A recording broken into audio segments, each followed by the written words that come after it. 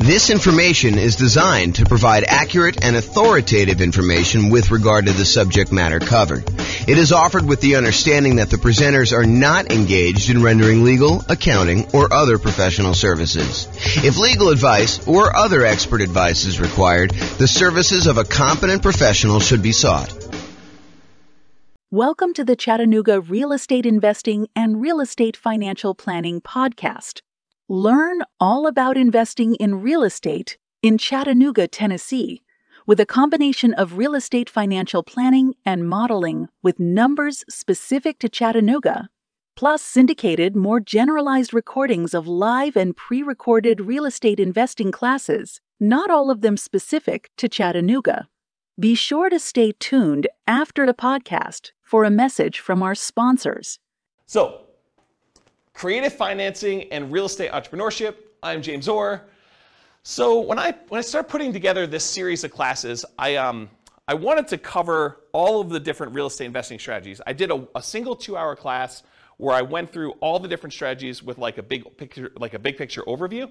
But then my idea was to go through then and dive deep into each individual strategy, talk about those in detail, and then give you real numbers as to how that strategy might perform for you achieving financial independence with these kind of tools, whatever strategy we're talking about, and then compare those across different strategies. Like how does buy and hold compare to fix and flip or creative financing or house hacking or nomading?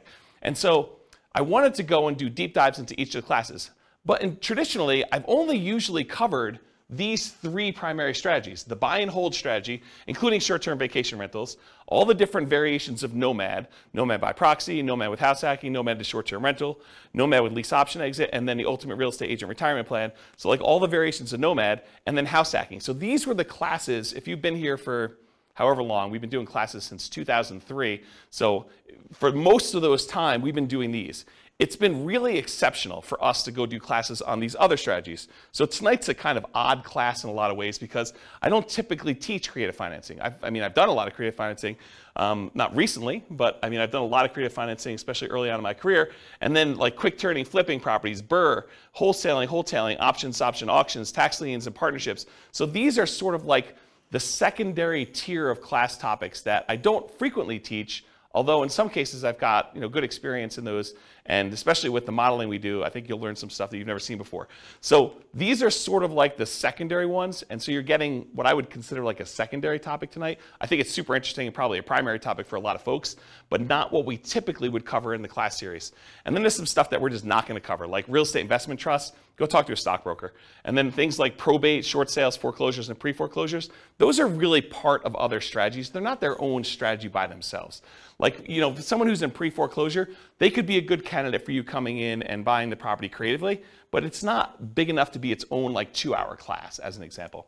So that's sort of like the real estate investing strategies and what we've done. If you've noticed though, we've already covered a 2-hour version of buy and hold. We've covered a 2-hour version of nomad, a 2-hour version of house hacking. We're doing creative financing tonight. We did a 2-hour class on quick turning, flipping properties. We did a 2-hour class on the BRRRR strategy. I'm going to do wholesaling, options and option auction, tax liens, tax deeds, and then partnerships is next week. So you'll see that we're going through the whole kind of like pattern, the whole, whatever you call it. Oh, I don't know, the whole thing, whatever it means there. Any questions on this? All right, cool. All right. So I'm going to take some time to go over all the different types of creative financing and make sure that you got that. Did you guys all get handouts? If you haven't been to one of the like class where we've done these models before, there's some handouts for you. If you've been already and you don't mind, because some of them I don't know if I printed enough, but if you email me afterward, I'll give you a copy. But if you just do the one there, it's like a handout that goes over all the different strategies, and then a kind of like a strategy profile for filling out the strategy tonight, and then one for the loans, kind of goes over the different loans. So if you don't have those, make sure you get them. You guys should have copies, right? Yeah, they're the same as last time. They're not any different. They're all the same. Okay, so let's do creative financing. I'm just going to walk through all these different ones. And if you haven't been to a live class before, I'm really informal. So if you've got questions, please interrupt, and I'll be sure to answer any questions you have. If you need extra copies, go ahead and take them while I have them, if you need them, or if you need someplace to take notes. Okay, so creative financing. So let's start with owner financing. So owner financing is when the seller of the property, the owner of the property, acts like the bank. they are willing to accept monthly payments or yearly payments or quarterly payments, whatever you guys decide to negotiate. But most of the time, it's going to be monthly payments. They'll accept monthly payments for you to acquire the property. There'll usually be a mortgage or deed of trust on the property, and you'll make payments to them based on your agreement, your loan agreement with them. And then once you've paid off the property in full, they will release their lien on the property, and you will be the complete owner. So you go to them, and instead of having to go to a bank separately and get financing, you ask the seller to carry back the financing. So you say, listen, Mr. Seller, I want you to sell me your property for $400,000, and I may or may not give you a down payment. You negotiate all that, and you may or may not look at my credit score, which is also negotiated, but then you make payments to them based on whatever interest rate you negotiate, whatever term of the loan you negotiate. So that's what owner financing is. Does anyone have questions on owner financing? It's a pretty straightforward one. Yeah? Does the seller have to have the loan paid off to offer that to the new buyer? That's a really good question. So the question was for the microphone, does the seller need to have their loan paid off in order to be able to offer owner financing?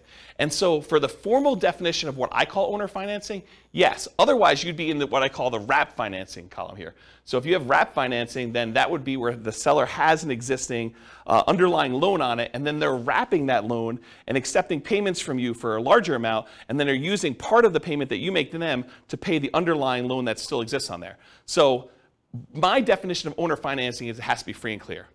My definition with wrap financing is you can get a seller to offer some type of seller financing, but they can wrap the underlying loan there. Or if the seller has the ability, they could pay off that underlying loan completely. Then the property would be free and clear, and then they could offer regular owner financing to you. Okay. Does that make sense? Yep. Okay. So going on to the next one, which is wrap financing. Wrap financing is when the seller has an existing loan on the property, and then they're going to willing to sell the property to you, and they're going to say, look, I owe $50,000 on a $400,000 property, but I will finance the full $400,000. I will collect a payment from you based on a certain interest rate and a certain time period for the $400,000 loan. But part of that payment you're going to make to me, I'm going to use that to pay that $50,000 loan that I still have on the property. So part of the payment goes to the seller, part of the payment goes to that underlying financing. At least you hope it does, because if they don't, that underlying loan could technically foreclose and you could be kind of SOL. Okay? So wrap financing is when the seller has an existing loan, but then they otherwise wrap it. Now here's another interesting thing. Around here, we're going to talk about what's subject to here is, and why don't I just talk about subject to here next. But subject to in Colorado, they want us to do those as wrap financing. They don't want us to do straight up subject to.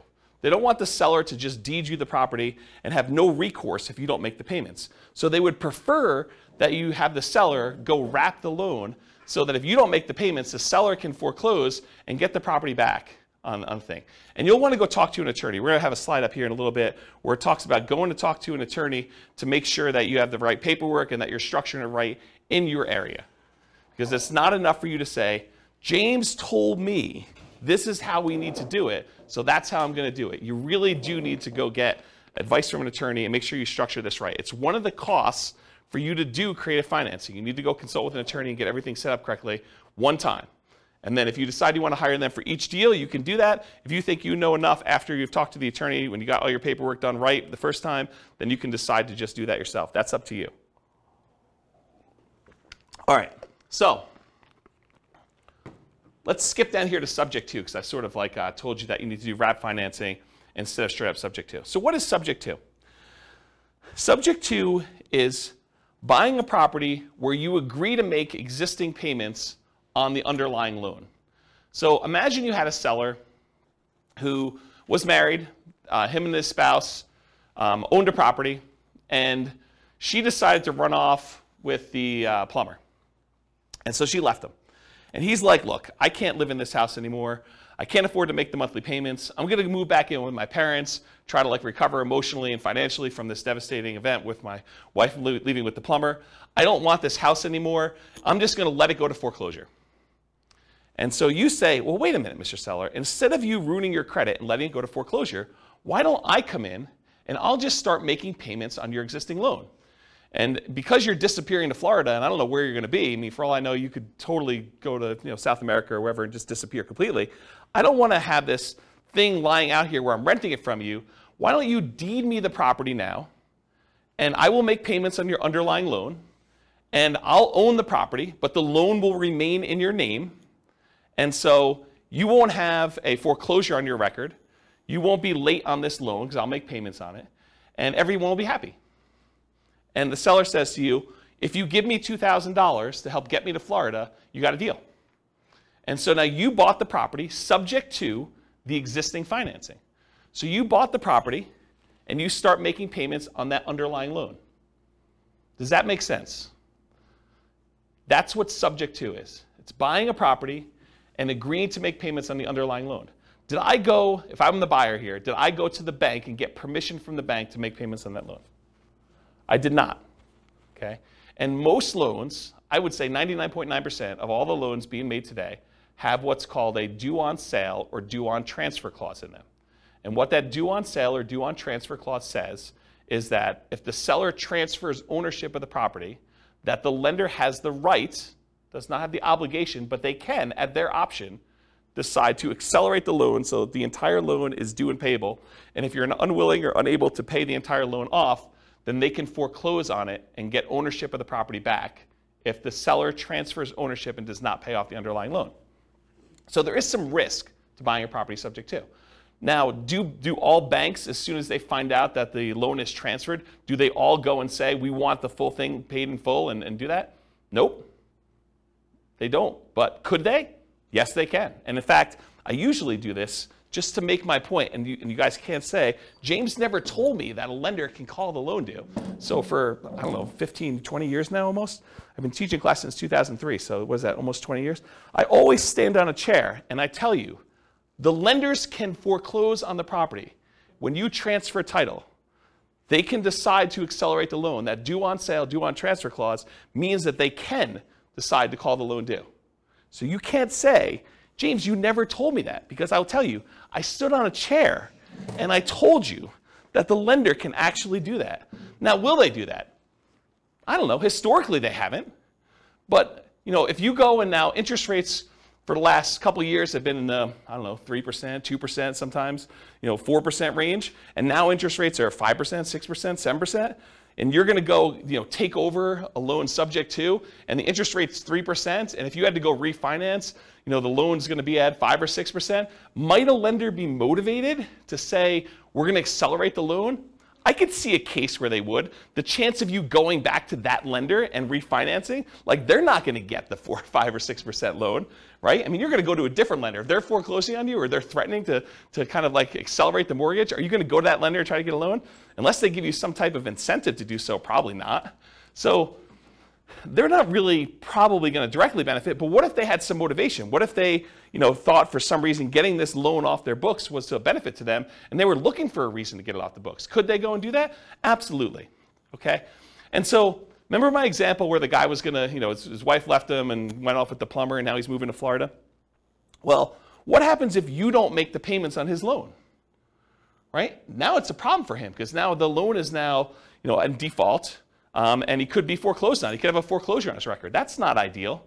And so one of the reasons why I told you that, at least in Colorado here, they want you to do wrap financing instead of buying subject to, is because with wrap financing, if you're not making the payment to them, they can then say, wait a minute, okay, now I can foreclose on you because you are not making the payment to me, which means the payment on the underlying loan is not being made, and now I have some recourse against you for doing that. Where before they don't, because they deeded you the property. The deed represents ownership. So if the seller deeds you the property, you now own the property, even though there's a loan in their name still on the property, okay? So that's why we tend to do wrap financing. But again, you're going to want to talk to an attorney and get specific advice about this. Does anyone have any questions on subject to wrap financing or owner financing at this point? We've covered a lot of them. I heard somewhere that they're offering insurance for that. Have you heard of that? No, insurance in what way? So Bill said, it's Bill, right? The due on sale clause. So if the bank actually goes forward with it, you can buy insurance to protect you from that. I've not heard that. If you do find out where it is, please email me, because I'd be interested to see what that says. Yeah, I've not heard of that. So Bill said that there's a company that's offering you insurance in case a bank decides to accelerate the loan and execute their due on sale clause. I've not heard that. Yeah, that's interesting though. And I will tell you, this is This is a gray area, a relatively controversial subject. There are some people that will tell you it's not a big deal, go ahead and transfer it. I've never seen one happen. I actually know of one that was accelerated. But like some people say, I've never seen it happen. So you could do this with impunity. It's not a big deal. They'll also tell you, just hide that you've done the transfer. Like, buy the property, put it into a trust. If you put the property, they'll tell you this, it's not true.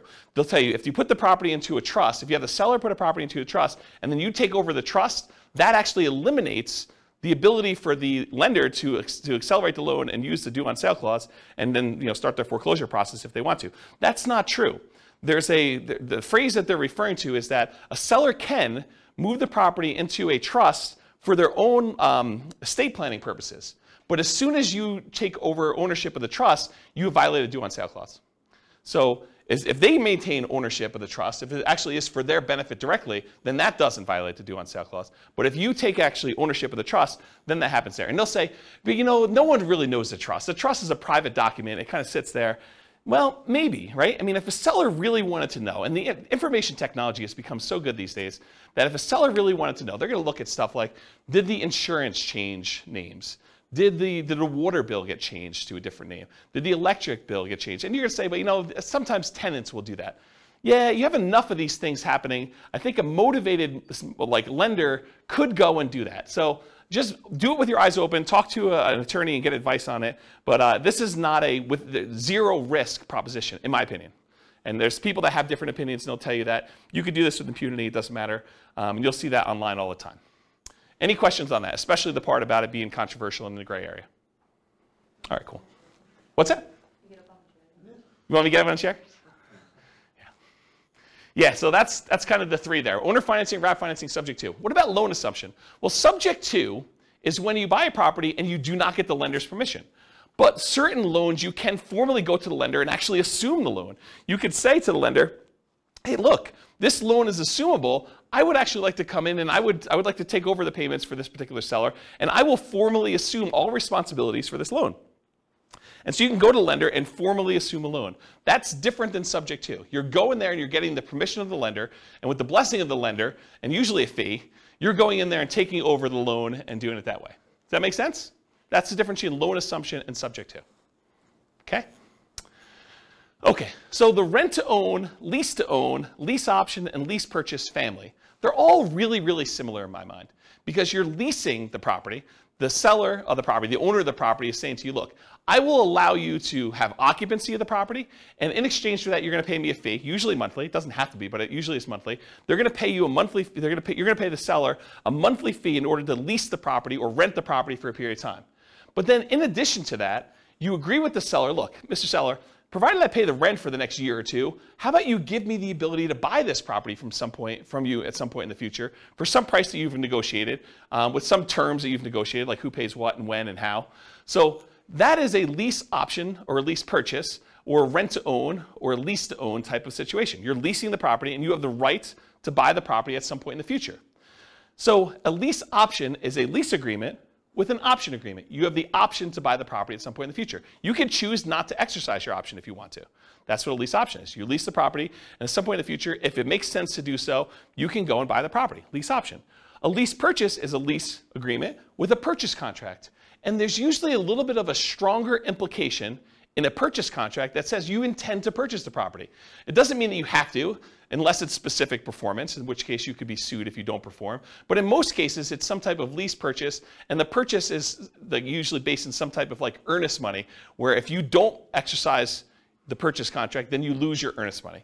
Although there's some ways you could write it where you don't actually lose your earnest money, but I think most of the time there's some type of loss there.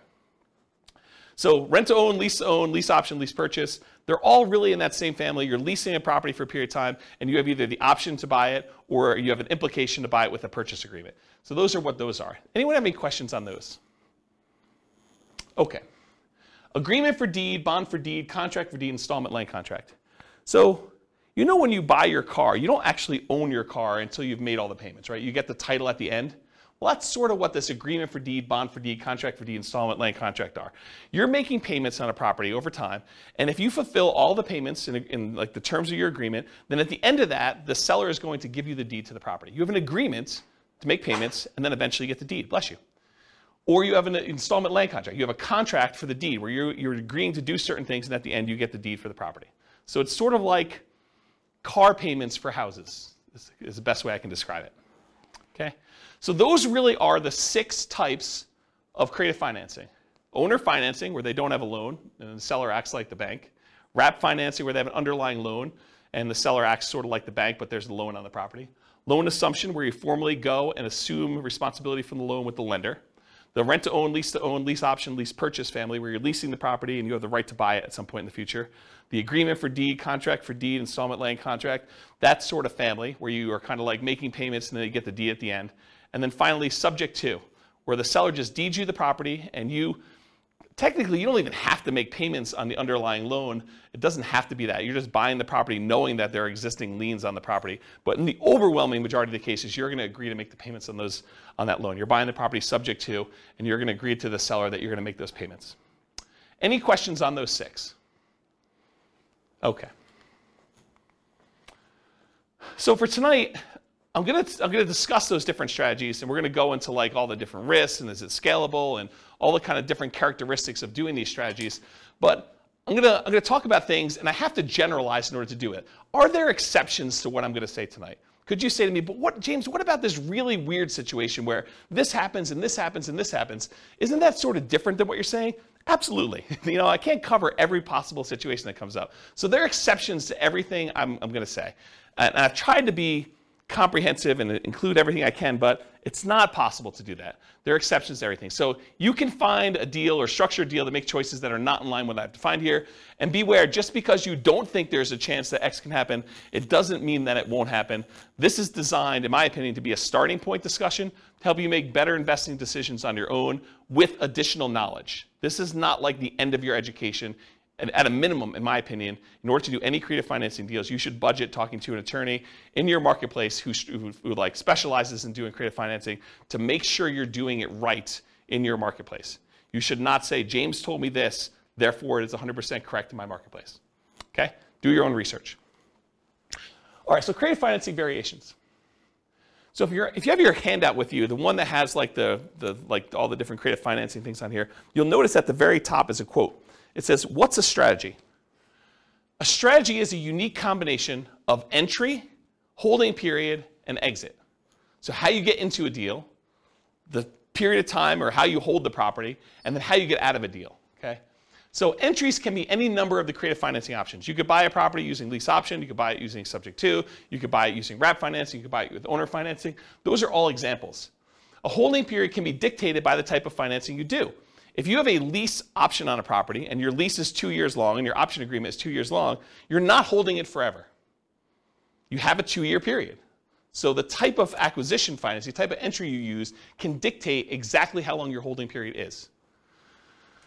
And the exit is not usually hold forever with all the creative financing. It's really, really rare. The exceptions are probably loan assumption, maybe the agreement for deed family, and owner financing, where those could be hold forever if that's what your agreement with the seller says.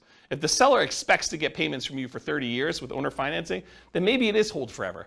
But the majority of these other creative financing strategies, lease option, lease purchase, subject to, wrap financing, in most cases, you're not holding those forever. Those are like short-term holding periods. And by short-term, I mean a few years, 5 years or so is kind of like the limit for those. Can you hold them longer? Sure. But I think the longer you hold them, the more risk exposure you have for these properties. And maybe I'm thinking about this wrong. And some people would probably argue I am thinking about it wrong because they would argue, hey, look, if they haven't done a due on sale or due on transfer clause acceleration for the 5 years, then they're probably not going to do it at all.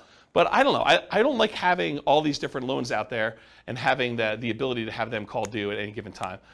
That's just not a strategy that I'd want to do.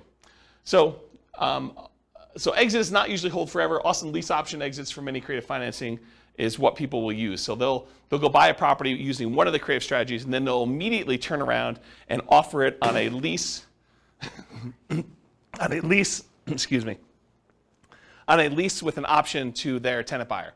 So they'll put someone in there who's going to lease the property from them and expects to buy it from in a year or 2 or 3 or whatever it is down the road. Okay, so that's usually what a lot of creative financing sellers, creative real estate entrepreneurs would structure their deals. They would acquire it creatively, and then they would immediately sell it to a tenant buyer in some form or another. Now, you can do these in your local market, but you can also do these remotely. If you happen to be in a market where a lot of these other strategies are really hard to implement, this is not a strategy that you have to move into a property. It's not like doing nomad or house hacking, where you have to live in the property. These can be done remotely. It involves different skills. I mean, to be able to go buy properties creatively in a different city is different than trying to do it here locally, where you can sit down across from the seller and do it all. So yeah, you can do it locally or you can do it remotely. They can be properties of any type. Doesn't have to be single-family homes. Could be duplexes, triplex, fourplex. Could be commercial buildings. Could be industrial buildings. Could be anything. We're going to tend to focus tonight on single-family homes. And then this is an interesting one. And if you're interested in it, you probably should look into it more. But Richard Roop used to teach a strategy called the ultimate strategy, which is a variation on owner financing. And really really short, I'm probably doing a horrible job at explaining it to you. But the real difference is that with owner financing, the way Richard Roop teaches it with the ultimate strategy is he will include in there a term that allows you to move the loan to a different property. So if you get owner financing on a property and you ultimately sell that property 2 or 3 years down the road, you may not want to actually pay off the property, right? You may want to say, I'm going to sell it, but I've got this really great owner financing loan on it. And you want to be able to move that loan to another property so that you can use that financing again repeatedly. And so that's called substitution of collateral. If you're interested in that, go do a search for substitution of collateral, and it will allow you to substitute the collateral. The collateral in this case was the house. So you could sell the house and say, okay, this house was the collateral for this mortgage I had on this property, but owner financing mortgage. But now, since I've sold that property, I'm going to move this to another property that I own or a property that I'm acquiring, and I can substitute the collateral. And you'd want to do that if you were creating really, really good owner financing with the seller. And the seller ideally wants to continue receiving payments from you. Maybe they don't want to receive a $400,000 lump sum of money and kind of screw up their tax planning. Maybe they really do want to keep that. And so they may be motivated to allow you to move this loan from one to another. So if you're interested in that, go look up substitution of collateral, and you can find some different strategies. There's some pretty interesting things you can do with that. Another source of this idea of substitution collateral, I'm not sure if they're even selling them anymore, but it was a guy named Mike Summey. I think it's Summey, S-U-M-M-E-Y, I believe, Mike Summey. And he wrote, along with Roger Dawson, he did a series of books called The Weekend Millionaire Real Estate Investor. And there's a series of them. There's like the Weekend Millionaire Real Estate Investor book. There's like an FAQ book. There's a book on negotiations, which Roger Dawson is sort of known for. And those are actually pretty good books for kind of like doing calculations for owner financing and making sure that you're only buying positive cash flowing properties and things of that nature. And he does talk about substitution collateral in there. So that's another good reference for it if you're kind of looking for a mass market paperback source for this information. So, all right, any questions on creative financing variations? Is this helpful for you guys? All right. Sometimes I get in my own zone. I like just sort of like walk and talk and pace, and you guys get the benefit of that. I look like a caged animal up here just walking back and forth. All right, so is real estate, is like all the creative financing stuff, is that like a real estate investor strategy where someone is deploying money and they're expecting to get a return on their money? Or is it more of like an entrepreneurial, like a real estate entrepreneurship sort of thing where they're actively doing work and they're expecting to be earning money for the work and labor that to do it? Maybe there's a little bit of money involved in there, but primarily it's like the effort and the labor doing it. What do you think? For creative financing, is it usually like I'm deploying a large amount of money, or is it usually like I'm out there hustling and doing work and trying to convert that to big chunks of cash in some form or another? What do you think? Yeah, I think this is an entrepreneurship one. I think this is a pretty clear example of it. You're going to do all this effort and work. You're not really taking like big down payments and going buying 20% down or 25% down buying whole type properties. So here's the big slide. And this is a slide I think that it's going to disappoint some folks because they're all coming into this creative financing world thinking, I don't need to do, I didn't want to do all this creative financing because I don't need to have any money in the deal, right? I could do all this stuff without any money. Well, maybe. I mean, you probably could find a deal where you could do it with no money, but I think that's exceptional. I mean, like really, really exceptional. Once you see my list of what the expenses are for doing it, I think you'll agree with me. It would be pretty exceptional to do that.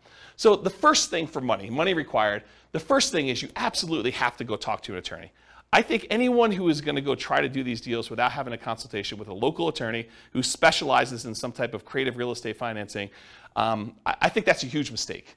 I think you could easily lose a lot more money than you could possibly make on this deal by screwing this up. And so it pays to go have a 1 hour, 2 hour, 3 hour consultation. It'll cost you, I don't know, $500, maybe $1,000.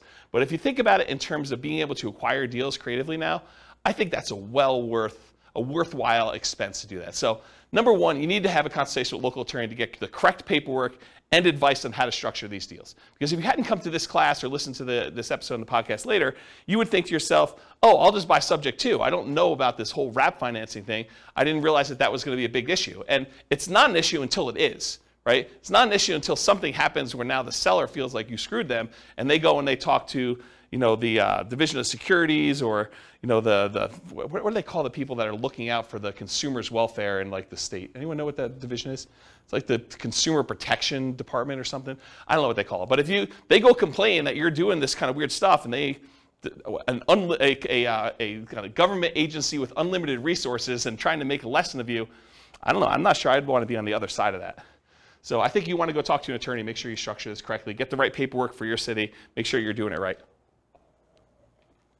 So that's money required. And I think if you're doing your first deal, I think you could structure this in a way where that becomes almost a cost of doing the deal, right? You can come to an agreement in kind of spirit with the seller and say, look, seller, so once we come to an agreement on paper, I'm going to go meet with the attorney and have the attorney draft this up the way it's supposed to be with legal paperwork. And that sort of becomes part of your acquisition for the property on that first one. You don't have to do it ahead of time, although I probably would. I'd rather spend the money up front and know exactly what I'm doing rather than wait till the last minute and try to structure it that way. Okay, so money required, consultation with local attorney to get correct paperwork and advice. The next thing is, how do you find these deals? We're going to talk tonight, I have a few slides on marketing. We're going to talk tonight about lazy marketing versus poor marketing. Lazy marketing is where you're willing to spend money in order to get deals flowing to you. That's lazy marketing. Poor marketing is where you're willing to put in effort, time, in order to have deals that you go out there and find. Okay, and I have a couple slides with examples and I'll go into that. But if you're not going to do all poor marketing, which you're going to get tired of doing this if you've never done this before to go try to find deals using the poor strategies, it's very, very labor intensive and I don't think it's very much fun personally. But I think eventually you want to get to the point where you're doing lazy marketing, you're putting out marketing, spending money to do things and having deals flow to you. So I think you're going to need to have money, bless you, I think you're going to need to have money set aside, marketing, in order to find or acquire the deal. So you're going to spend money in order to acquire the deal. And I'll tell you my assumptions for what we do when we get to the numbers later tonight. Okay, so that's marketing to find or acquire the deal. In addition to that, you're going to need some type of money to capture the deal. You're going to need earnest money or an option fee. If you're doing a lease option with the seller, you need to pay the seller an option fee in most cases. Some people will teach you online, you could do this really cheap. Give the seller $20, you're good. Still $20. And I think most sellers are probably going to want a little bit more than that. You'll open yourself up to more deal flow if you're willing to do the deals that require more money. If a seller says, look, I can't do this deal unless you give me $2,000. If you don't have $2,000 to do the deal, you can't do that deal, right? You can try to wholesale it or something like that, but you can't do the deal if you don't have money. And so what happens to the sellers that are like, look, I've got a ton of equity in my property. I just need $20,000. Otherwise, I'll let you buy my property subject to or wrap financing. Well, you have to have the $20,000 to do that. Otherwise, that deal was dead to you. It wasn't a good enough deal. Does that make sense? So by having some money, you open yourself up to an additional number of deals or additional percentage of deals. So you need earnest money or an option fee or something like that. I think that's part of the money required to do that. Sometimes you'll need a down payment. If you're doing owner finance, the seller says, look, I'll owner finance this property, but I want 5% down or 10% down or 20% down. I need a certain amount of money to do X. My daughter's wedding.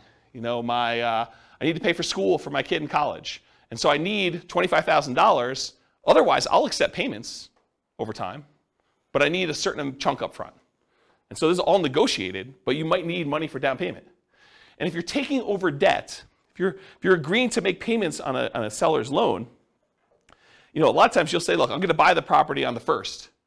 Well, technically, for the seller, the payment on the first really pays their mortgage for the previous 30 days because mortgages are paid in arrears. When you get a brand new mortgage, you don't make a payment on day one. You make a payment 30 days after, right? You live in the property for a month, and then you make the payment for the period of time that you lived in before. But sellers don't remember that, okay? When you go and you buy a property from them on the 1st, they're thinking you're making that mortgage payment on the 1st. Okay, so when you go and you take over a loan, a lot of times you're not in arrears. You're making that payment looking forward, almost as if you were a renter. Sometimes you'll need repair costs.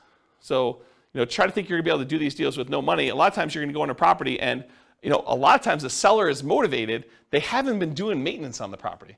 They haven't been taking care of the carpet. They haven't been taking care of the kitchen. They have a whole bunch of little like fixer-upper sort of things, $500, $1,000, $2,000, paints, things like that need to be done in the property. So sometimes you'll need massive repairs if something needs really serious fix-up. But in most cases, even relatively pretty houses, if a seller is motivated, a lot of times they're motivated. They've been motivated for a little while. They haven't been doing things. Or sometimes you have to make up back payments on a loan. They're 2 months behind on their mortgage. They're willing to come in and let you take over payments on their existing loan, but the reason they're able to do that is because they're going to be foreclosed on otherwise, and so you need to make up 2 months worth of payments. Does that make sense to everybody? Okay. You'll need some closing costs. I think a lot of attorneys are probably going to suggest to you that you close this at a title company or an attorney's office, depending on what is customary in your marketplace. They don't want you to do something at the kitchen table and bring in a mobile notary and have them doing something, because a lot of sellers don't realize that they're transferring ownership of their property if you do it at the kitchen table. They want you to go down to a title company and have it done legitimately. And you probably should buy title insurance in a lot of cases. So you'll need to have regular closing costs in order to acquire some of these deals, especially if your attorney suggests you do that. And then finally, once you acquire the property, there's some expense to holding the property while you're marketing it to find a tenant, or the marketing itself in order to find your tenant, or your tenant buyer. If you're going to put a tenant in there who's going to buy it from you, you need to spend a little bit of money in order to find those people. We've kind of gotten spoiled in some ways with a market that's ridiculously hot, that we forget that it's not usual to kind of put a property up and have it occupied in like a week. Sometimes you're holding a property for 60 days trying to find a tenant or tenant buyer. Sometimes it's longer than that if you're not really doing what you're supposed to do, or it's priced too much or whatever. Okay? So realize you probably need to have some holding costs or marketing costs in order to acquire your tenant or tenant buyer, and be prepared for that. So can you do this with no money? Maybe, but I listed out all these reasonable expenses for you. I don't think there's any on here that you're like, well, you just made that one up, James. These are like legit costs you have, right? So, and I'm not even putting in here reserves, right? So, I don't know. I think a lot of people are attracted to creative financing because they're like, I could do this with no money, but I don't know if that's true. Can you do it with less than 20% down if you're kind of comparing it to putting 20% down to buy a property, a traditional buy and hold property? Sure. Is it going to be 5% of the purchase price? I think you could start pushing toward 5%, with some of these costs. We can get there. I'll show you some assumptions I have a little bit later, but maybe it is still cheaper than doing like a nomad strategy, or is it going to be 3.5%? I don't know. Maybe it's better to do a 3.5% FHA loan to do that. Okay. Anyone have questions on the financing stuff? Is that helpful? Is that like a surprise to folks? Not what you're expecting when you came in? Everyone knew this? You've heard me talk about it before already? Okay.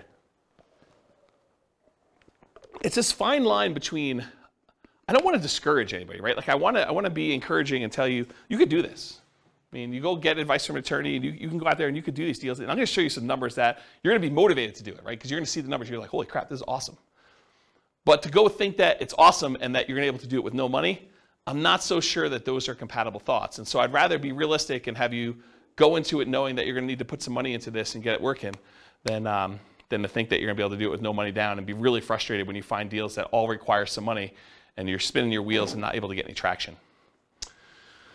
Yeah, question? Like maybe naive, but so yeah. Some of these creative financing methods, let's say you were combining this with nomading, yep. You can only get 10 like conventional loans. Would these be considered against those loans, or would this be kind of depending on how you write it up?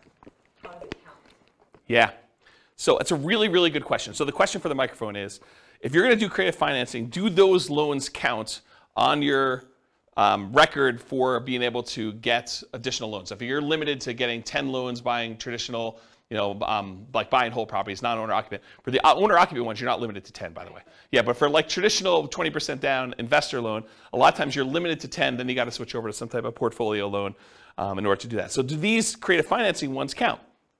And it's weird because some lenders will tell you absolutely, especially if they appear in your tax return, right? They'll show up on your tax return and you're like, I'm responsible for this loan. I've been taking the deductions for it and everything, and they'll say, this sort of counts. Other lenders will say, hey, if it's not on your social security number, it doesn't count for you.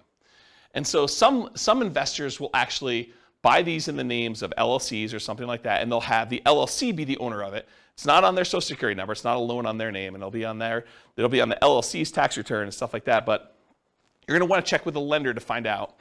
But it's this weird gray area as far as that goes. Now, if it's owner financing, I think that's pretty clear, right? If it's owner financing and it's in your name, I think that's pretty clear. If you're buying something like subject to, that starts getting a little bit weirder to do it. But one of the great things about structuring these is it doesn't have to be you individually that's buying the properties. It could be an LLC or your IRA or your 401k or something like that in order to be able to acquire these properties. And then you're sort of in this area where do those count or not for stuff, yeah. So I wish I could answer you directly and tell you definitively, yes, it's like this, but I think it's going to be how a lender looks at it. And I've seen lenders do weird things with commercial loans too, where they will not count commercial loans against you, and then other ones will want to. So it may be just that particular underwriter, and yeah. If there's a lender listening to this, please reach out and let me know what the thoughts are, because I don't know the answer to that, and I'm not a lender. Does that not answer your question appropriately? Yes. Okay. Okay, good. Any other questions about the money? All right, cool. All right, so these are the 3 slides on marketing. I'm going to do an entire separate 2-hour class on motivated seller marketing, how to find off-market deals. But this is what you get tonight. So motivated sellers for lazy and poor folks. So lazy methods, more money than time. It's easier to scale up in size. You can decide to spend 3 times as much marketing, you've scaled to 3 times. It's hard to work 3 times as much when you're already working full-time. You sift and sort for great deals. So you have all this marketing out there. It's bringing deals in using some type of paid marketing methodology where you have deals coming in, and then you sift and sort based on the deals coming in. There have been times when I probably stupidly overspent on marketing and had more deals coming in than I could possibly handle. And there were more people I could even call back. I was like so busy that people were calling in, I wasn't calling people back. And I told my assistant at the time, I'm like, look, I'm only going to call back people that call twice. So my sifting criteria was if they didn't call twice, I'm not calling them back. That was like my criteria for calling people back. And then I for a very brief period of time, because this all went out at the same time and I was just really swamped and overwhelmed, I would start just doing like lowball offers on the phone as a pre-screening call, which is not what you want to do. But I basically say, look, if you want to sell me your property, these are the metrics I'm using to analyze your deal. Are you interested in that? And if they said yes, great, going out and buying that house, right? But I don't recommend doing that. I don't think it's a good idea. But you can if you decide to put out enough marketing where you're coming in, you're sifting and sorting for great deals by doing it that way. Poor methods, so that was lazy methods. Poor methods, more time than money and willing to invest the time to find motivated sellers. They tend to be time-intensive type activities, therefore harder to scale. And you tend to want to work or overwork every lead, which leads you to try to make non-deals or bad deals into deals. So the tendency when you're doing the poor marketing is you're putting out so much effort, so much manual labor that a seller who is motivated calls you and you do everything you can to try to make this deal work, even though it's just not a deal. And I think that's the tendency when you have limited deal flow and you get frustrated because you're like, I've only had this one call in the last 2 months. I've been putting in effort every day, doing 10 hours a day of door knocking or cold calling or replying to ads of people that are for sale by owners or whatever you're doing that's kind of like these poor marketing methods. And then finally someone says, hey, I'm potentially interested, and it's really not a deal. The reason why they're motivated is because it's not a deal. It's like something you should not buy. But like you try to look at it from every angle. You're like, I must not be looking at this right because this is the only one I've got, so it's got to be a deal. There's, like the old joke about, there's got to be a pony in this, thing somewhere, right? Like you're trying to find something to make it work, but it's not, okay? Now there can be some overlap between the two. For example, some people might consider bandit signs, the little signs you stick out in the medians of the roads, or the neutral grounds for people that are living in areas where they call them neutral grounds. But you kind of put them there and they say, we buy ugly houses or something like that. So some people would consider those more of like a lazy method. Some people will consider them more of a poor method because they're out there like manually putting them in the ground. And I don't know, it's sort of like in the gray area for that. Okay, so let's talk about some lazy methods. Lazy methods, again, are the ones where you're being lazy, you're willing to spend money. So billboards and bench signs, car signs, like the magnetic signs you put on your car or car wraps, any direct mail, postcards, yellow letters, handwritten yellow letters, probate letters, all examples of direct mail. Websites, pay-per-click, where you actually pay Google or some of the other search engines that when someone searches for sell my home fast in whatever your city is, that you come up, your website comes up, and every time someone clicks on your ad, you pay a fee to them. Voice or text broadcasts, where you're doing outbound voicemail blast that says, hey, I'm interested in buying your home, give me a call. And then lots of voice broadcasts or texts that say, hey, I'm interested in buying your home, text me back or call me at this number. Those are variations of lazy methods. Newspaper advertising, although newspapers are not nearly effective as they once were. Although, you probably could find like one that does work.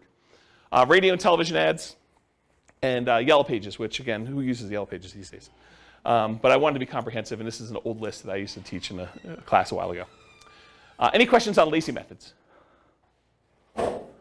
Okay, poor methods, bandit signs, those little yellow signs or white signs you put sort of in the median or neutral ground, and kind of says we buy houses or we take over payments and buy a house any condition, cash for house, cash for keys, stuff like that. Business cards, you're putting out business cards, hand them out. People that you meet, contacting for sale by owners, getting on the phone and dialing, going door to door, stuff like that. Door knocking, door-to-door flyers, door hangers, and sticky notes, any type of door-to-door guerrilla type marketing. I consider that more of a poor method. Driving for dollars, looking around for properties that are obvious in need of repair, or they've got 37 old newspapers laying in the driveway, or 57 pizza hangers on their front door. It's obvious no one lives there and the house is abandoned or something. You drive around looking for houses like that, and they try to track down the seller, contact them, and ask them if they're interested in selling their house. That's a strategy. Flyers and the free flyer method. So you could put out door-to-door flyers. I think that was already on there. The free flyer method is you can go and contact 3 other businesses in the area and have them all agree to pay for a half page of a flyer.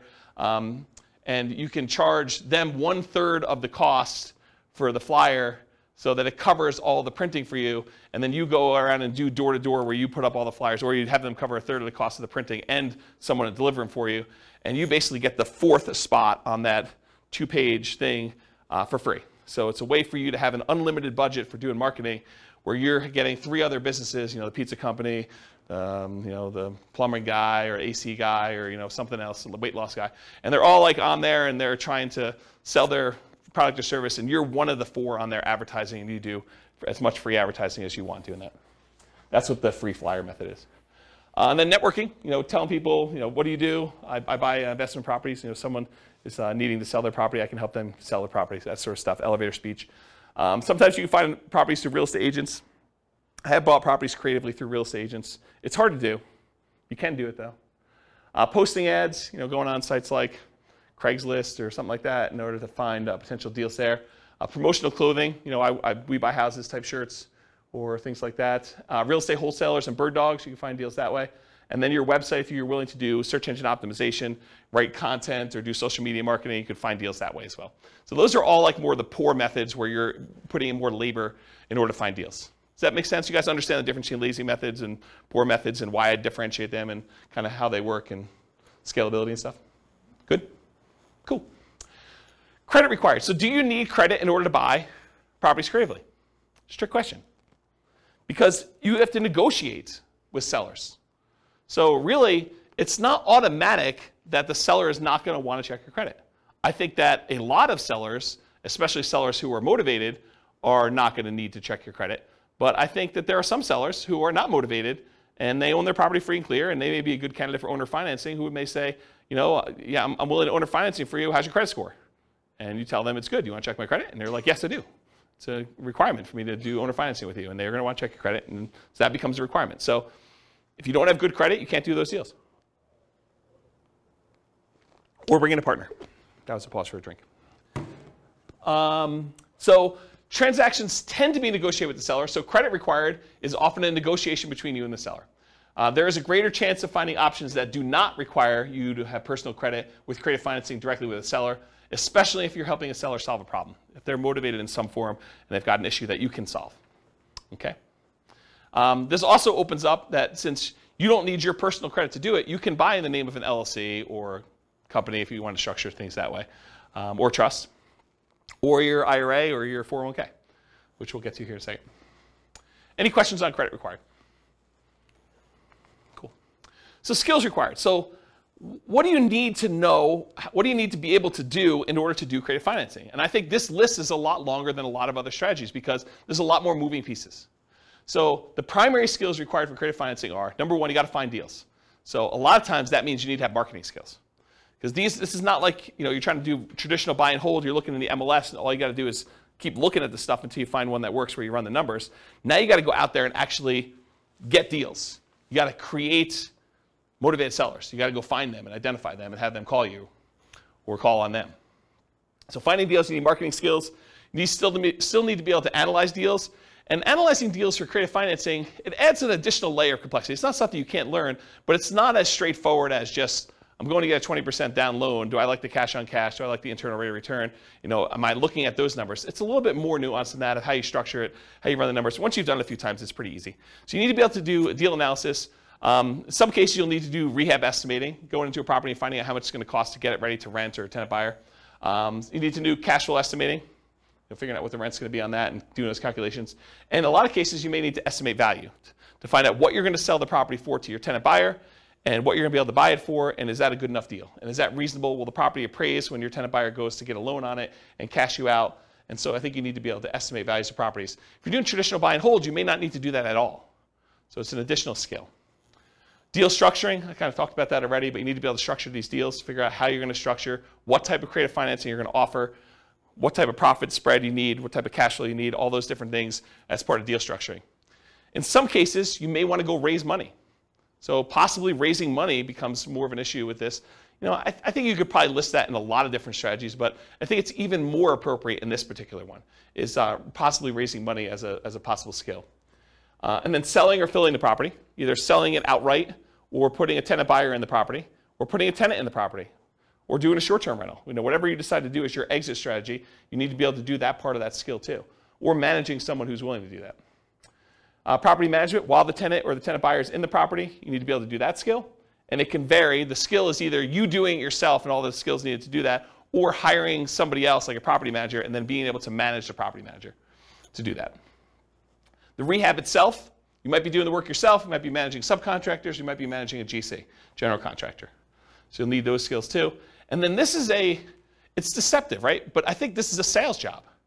Being able to go out and, quote, sell the seller on why your solution is a good solution for them and talk to them about the pros and cons and the benefits of doing that and how it's structured, and that's sales skills. So you need to be able to go sell the seller. So it's a sales job to do this. And then of course, once you get the property, selling it to the tenant or the tenant buyer, I think that's a sales job as well. So despite what a lot of folks think, this is a sales job. And then you need to do all these other skills on top of that. Okay. Any questions on skills required for doing creative financing? Nothing? I got no questions. I would just recommend, if you're marketing, you're reaching out to sellers to have a good CRM. That's a big thing about managing your contacts when you contact them, how often you contact them. You can also figure out your KPIs. Basically, you figure out how much it costs to get a deal in the contract. So those are some pretty important things. It's Taylor? Yeah. So Taylor just said, for the microphone, because it's hard to pick up on the mic, Taylor just said that if you're going to be contacting sellers, it's important to have a CRM, customer relationship management software, that keeps track of who you called, what you said, information about them, the situation, last time you called them, things of that nature. And then you could go and start looking at key performance indicators, what you call KPIs, in order to determine what your cost is to generate a lead, what your cost is to close on a deal, what your cost is to put a tenant buyer in the property, and all those things of those nature. I don't know if I'll cover it in the marketing class, but I do have a class I taught before, and I have a spreadsheet that allows you to analyze the entire profitability of the entire business model for doing off-market deals, where we talk about all the different steps, the stages of acquiring properties, how much time and how much money you spent in each stage, and then on the output side, like what the profit was on that deal and how much time and everything was spent in those things too. And you can go ahead and change the inputs of all the different marketing you have, and it will trickle out and do it'll do calculations to show, if you go and spend $2,000 on postcards instead of $1,000, how that kind of impacts the number of calls you make and the number of credibility packs you send out and the number of motivated seller presentations you've made and follow-up calls and closings and then all that, how many deals you end up with. And so it does all those calculations for you and it shows you your overall profitability. And if you haven't done that before and you're really going to do this business model, I would strongly recommend it because it kind of gives you some insight into how to do it. So thanks, Taylor. Any questions on skills? Cool. Stability. So I went and looked up his name, Shane Parrish from Farnham Street. After like 4 classes not knowing his name, I feel embarrassed, but so I went and looked up his name. So he wrote a blog post, and he talked about this idea of things that are actively or passively stable. And the examples he used in the blog post was a boat. A boat, if you're on a boat and you don't do anything, you're not going to drown, right? The boat's just going to kind of bob up and down. So that is passively stable. It's stable. You don't have to be actively doing anything to remain stable there. But a jet fighter is actively stable. If you don't take your hands off the controls, you don't do anything in jet fighter, you're going to crash, you're going to die. Right? And so the idea is that are things actively stable or passively stable? And real estate in general, I think, is actively stable. If you don't do anything to your properties, if you don't like pay any bills or anything like that, you don't pay your taxes, you're going to lose the property. They're eventually going to take over the property from you for a non-payment of property taxes. But on the spectrum, though, there's like certain strategies that are more actively stable than others. And so I think creative financing is a very active type of strategy where you have to be doing things with the properties, otherwise you're going to get a lot of trouble. So some strategies are more active than others. For example, subject to, lease options, lease purchases are more active, in my opinion, than owner financing kind of stuff. In both cases, you have to do stuff, but I think there's a lot more activity with subject to, lease options, lease purchases as examples of that. And then the traditional examples I've used in other classes to kind of describe this is amortizing mortgages versus balloons and interest-only loans. An amortizing mortgage, if you just make the payments for the 30 years or 15 years or whatever it is, the mortgage will eventually pay off. With a balloon or an interest-only loan, if you don't do something when that balloon comes due, there's a problem. You're going to have a real issue with that. So I think on the scale of those, one of them is much more active than the other. And then like buy and hold versus flips or lease options or BRRRR, buy and hold I think is less active. They're both active, but less active than doing a flip or doing a lease option or doing a BRRRR. Okay, any questions on stability? Cool. Scalability. So how scalable is creative financing? At first blush, you may think to yourself, hey, with relatively small amount into the deal, I could do an unlimited number of these. It's infinitely scalable. I'm not limited to do 10 loans. Maybe, right? I think one of the issues with scalability with creative financing is deal flow. Are you able to find enough deals to make this work? Maybe, maybe not. Okay? And to a lesser degree, the down payments and reserves you need in order to do these deals. That's going to become a big factor when I run numbers here in a little bit. You're going to see that if we actually reduce the amount we need in reserves, we do a lot more deals. So you can do that. So spending enough time on marketing to find these unusual deals, finding enough quality deals, because not all of them are deals, having down payments, reserves, money for repairs will mean more possible deals. So the more you have access to resources, the more deals you might get that you could possibly do. Otherwise, you may have to wholesale them or abandon them. And so from that perspective, it's harder to scale, slower acquisition speed. But it can be done with relatively small amount of capital that can usually be reused after each deal. It's usually delayed, but you buy a property, 4 years later, the tenant buyer cashes you out, you get all your money back, now you're really flush, you can go do more deals. Certain exit strategies like lease options may help provide some replenishment of cash, option fees from tenant buyers as an example in the short term. So what I mean by that is, a lot of times when you buy a property, you put all the money in to acquire the deal, the marketing, the closing costs, your holding costs, your reserves, whatever it is, and then you go out and you find a tenant buyer. When you find your tenant buyer, a lot of times your tenant buyer is going to give you an option fee themselves. They're a tenant buyer, so they're a tenant wanting to lease option the property from you. So they may give you $500, $1,000, $5,000, $10,000, $20,000, $30,000, whatever it is that you negotiate with them in order to have the option to be able to buy the property. And that usually does get applied toward them purchasing it, but it's money you can use right away. Right? So it's money that you can actually get a refund or rebate, and sometimes even more than you used to acquire the deal, but I would think that would be exceptional, that don't rely on that as a rule. But you might get some money back right away in order to fund your business going forward. Make sense? Okay.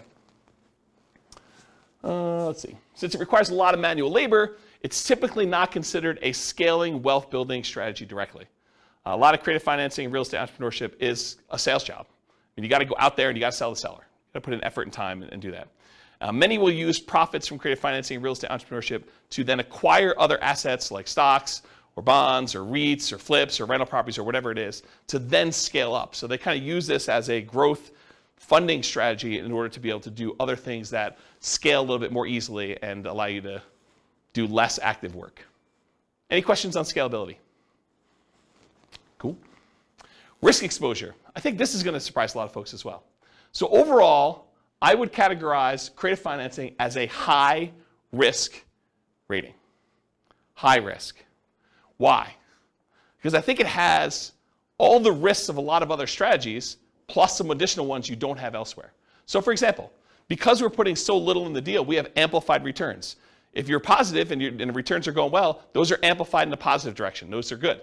But because they're amplified, if it goes against you, it's amplified negatively. You could put $3,000 into a deal and lose $10,000. Okay, so it's amplified both ways. And that's from putting small down payments into the deals. There's also an increased likelihood of negative cash flow. Whenever you put a small amount down or you take over debt in a property where the original seller had very little down in the deal, you have an increased chance of having negative cash flow on a property. And so we like to refer to these as deferred down payments. If you had put 20% down or 25% down, they would be positive cash flow and you wouldn't have negative cash flow. But since the original owner only put 5% down and a year later they're selling it to you and now you're taking over the debt, maybe they really only have 5% equity. So it's like you put 5% down. So you could have negative cash flow on this. And they may still have PMI and things of that nature. So whenever you have small or no down payments, a lot of times you're going to have negative cash flow. There's also a limited selection of the deals that come across your desk. It's not like you're going out and you're picking the most primo, the best possible property you can buy that has the most amazing cash flow. No, you're putting out marketing and like one person comes forward who's motivated, and that may not be the property that you would have otherwise picked as a positive cash flowing deal. It may not have really good like price to rent economics. It may not be the best rental property, but they're willing to sell it to you creatively. So it may not be a deal that you would otherwise have picked if you had a choice of everything in the MLS. And so for that reason, it may be more negative cash flow. Okay? It can be slightly worse financing or interest rates than what you could get today, depending on where the market is. I mean, imagine for a minute, we were at reverse market where we didn't have all these really low interest rates. We had really high interest rates and all this stuff from 2, 3, or 4, or 5 years ago. And those are where most of your motivated sellers are coming from. And now interest rates are at 2 or 3 or 4%. But those other ones were at 5 or 6 or 7. Well, they could be worse deals than what you could get today if you went out there. We don't happen to be in that situation. And right now, I think we're in sort of like a golden period, or the very beginning of a golden period where interest rates are much, much higher. And all the rates from the last few years are all amazing. They're all great loans to take over, right? But it could be the other way around, depending on when you're listening to this or kind of when you're doing the market. Marketing money. So the marketing to buy and the marketing to sell, I mean, that's a risk. You're putting that money out there. Sometimes it's not effective. Sometimes your marketing message is not resonating with the marketplace, and you might put out money and not get responses. You may put out labor and not get responses. Often less money risk compared to traditional buy and hold, so less risky in that regard. So you may go out there and spend 1% of the purchase price, just as an example. Let's say you put out $4,000 in marketing in order to try to acquire a deal. You're like, $4,000 in marketing, that seems really, really high. Well, you might pay a point in order to originate a loan, which would be like 1% of the loan amount. So that may be $4,000 by itself. And that's just one of the expenses. So to think you're going to spend $4,000 on marketing and not have to pay some of the costs in order to acquire this property, like acquire property another way, like traditional buy and hold, where you have to do a loan origination fee and some points and some closing costs, which you have some closing costs as well, but maybe closing costs for the loan. All these other expenses, $4,000 might be a little bit cheaper is what I'm trying to point out to you. Okay? You might have possible rehab risk. You didn't know that there was mold or that they were smoking meth. It could be a surprise. So you have some of the rehab risks possibly in there too. You have interest rate risk while you're creatively financing. So before you can sell the property to your tenant buyer and get out, or before you can go refinance yourself because you want to keep the property, you don't want to sell it anymore, interest rates may rise during that time. So you have some interest rate risk while you're doing that. Prices can decline during ownership. You bought a property at a 5% discount and property values went down, since you acquired it. That's a risk you have. And rents can go down. You have a potential for rents going down as well while you own the property. So I think you have those risks. I mean, these are not unique risks to this strategy, but they are risks of this strategy. And I think you have some that are unique to this, which I'll get to here, but they're like not all unique to this particular one, right? Some of these price decline during ownership or rent decline, and I think that's any type of buy and hold. In some cases, you might have your credit at risk. If you're going to get owner financing and they want you to personally sign and personally guarantee the loan, now you have your credit at risk for doing that. If you're doing loan assumption, that's credit at risk, right? You went and you got the formal assumption of the loan from the seller, from the lender. I mean, now your credit's at risk. Let's see. Your reputation at risk. If you tell the seller, look, I'll make payments on your underlying loan subject to, and you don't do that, that's a problem. That's your reputation. And then you have all the typical tenant and property management risks. So all the ones you would normally have buying a property and renting it out. And then you have the risk of loans being called due, which I think is relatively unique to this. If you're buying a property subject to, they could call the loan due. And you got to figure out what you're going to do if that happens. Any questions on risk exposure? I have a question. Yeah. It may not be exactly related to this, but would be kind of, so are assumable loans a thing anymore still? My parents did this in the 80s. So like, I just feel like now there's an opportunity of people who had 2% or 3% loans coming in and being able to assume that loan. So the question is, are there assumable loans right now? Yeah. FHA loans are assumable. FHA, only certain types of loans, is that basically what it is? Yeah. Okay. Yeah. I mean, and they're qualifying assumable, so you need to qualify. Right. Okay. And so you'll take over. What's gone is non-qualifying assumable loans, where anyone can come in and just, sign something. Like when in the 80s when interest rates were so crazy, I asked my parents how they ever bought a house. It was because they assumed most of the loan and only, but they said that $16,000 was taxed. The interest was like 23% when they bought that house. Yeah. Yeah.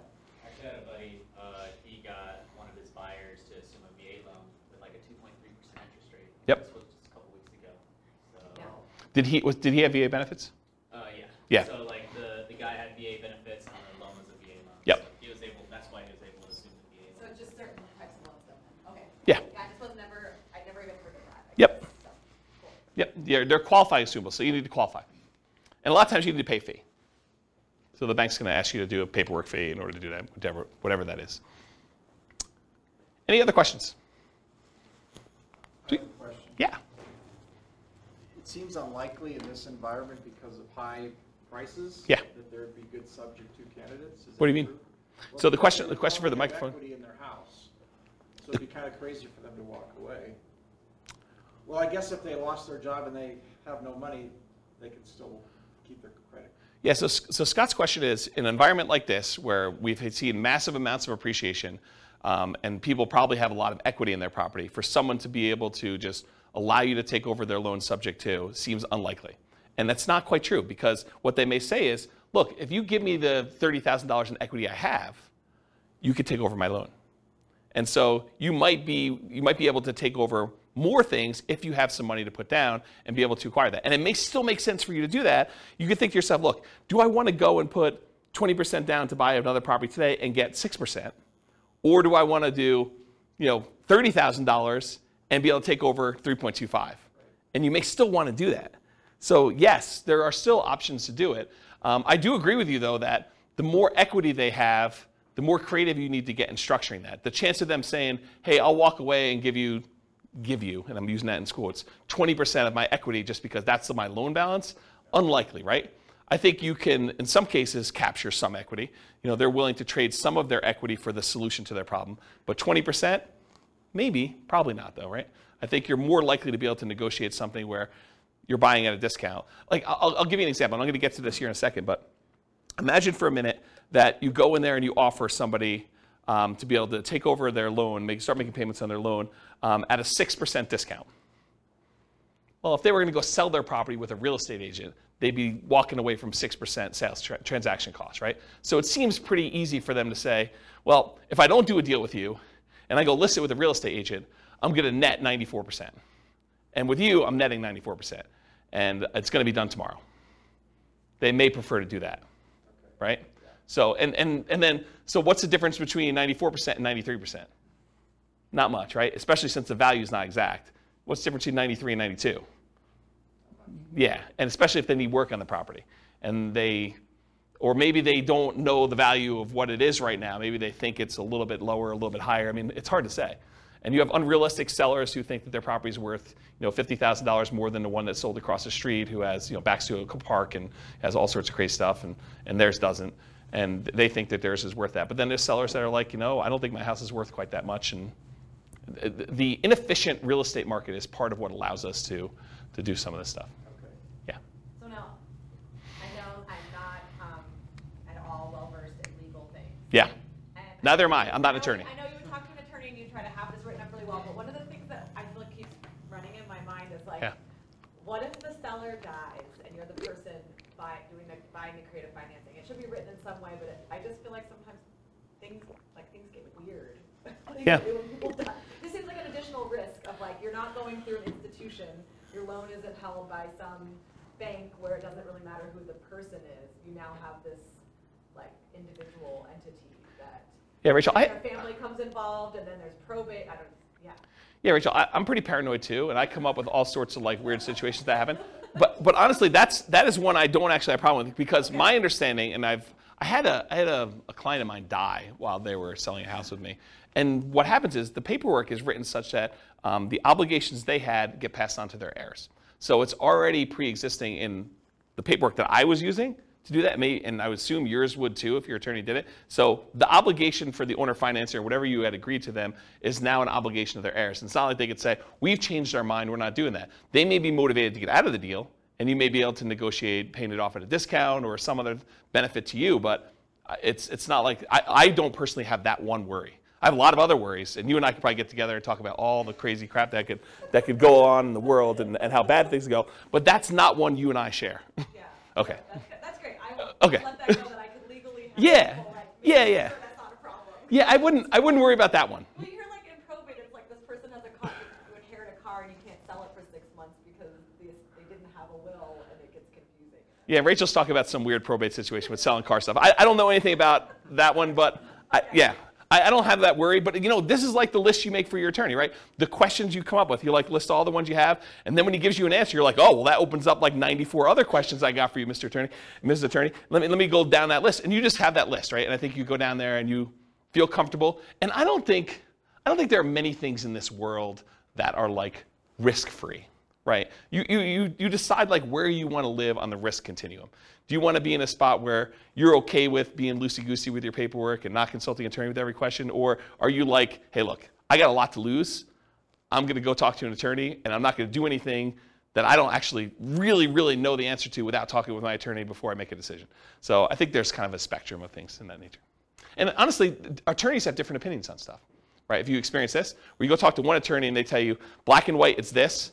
And then you go talk to another attorney, they're like, well, not really. It's that most of the time, but it can be this or this or this. And so I think that happens too.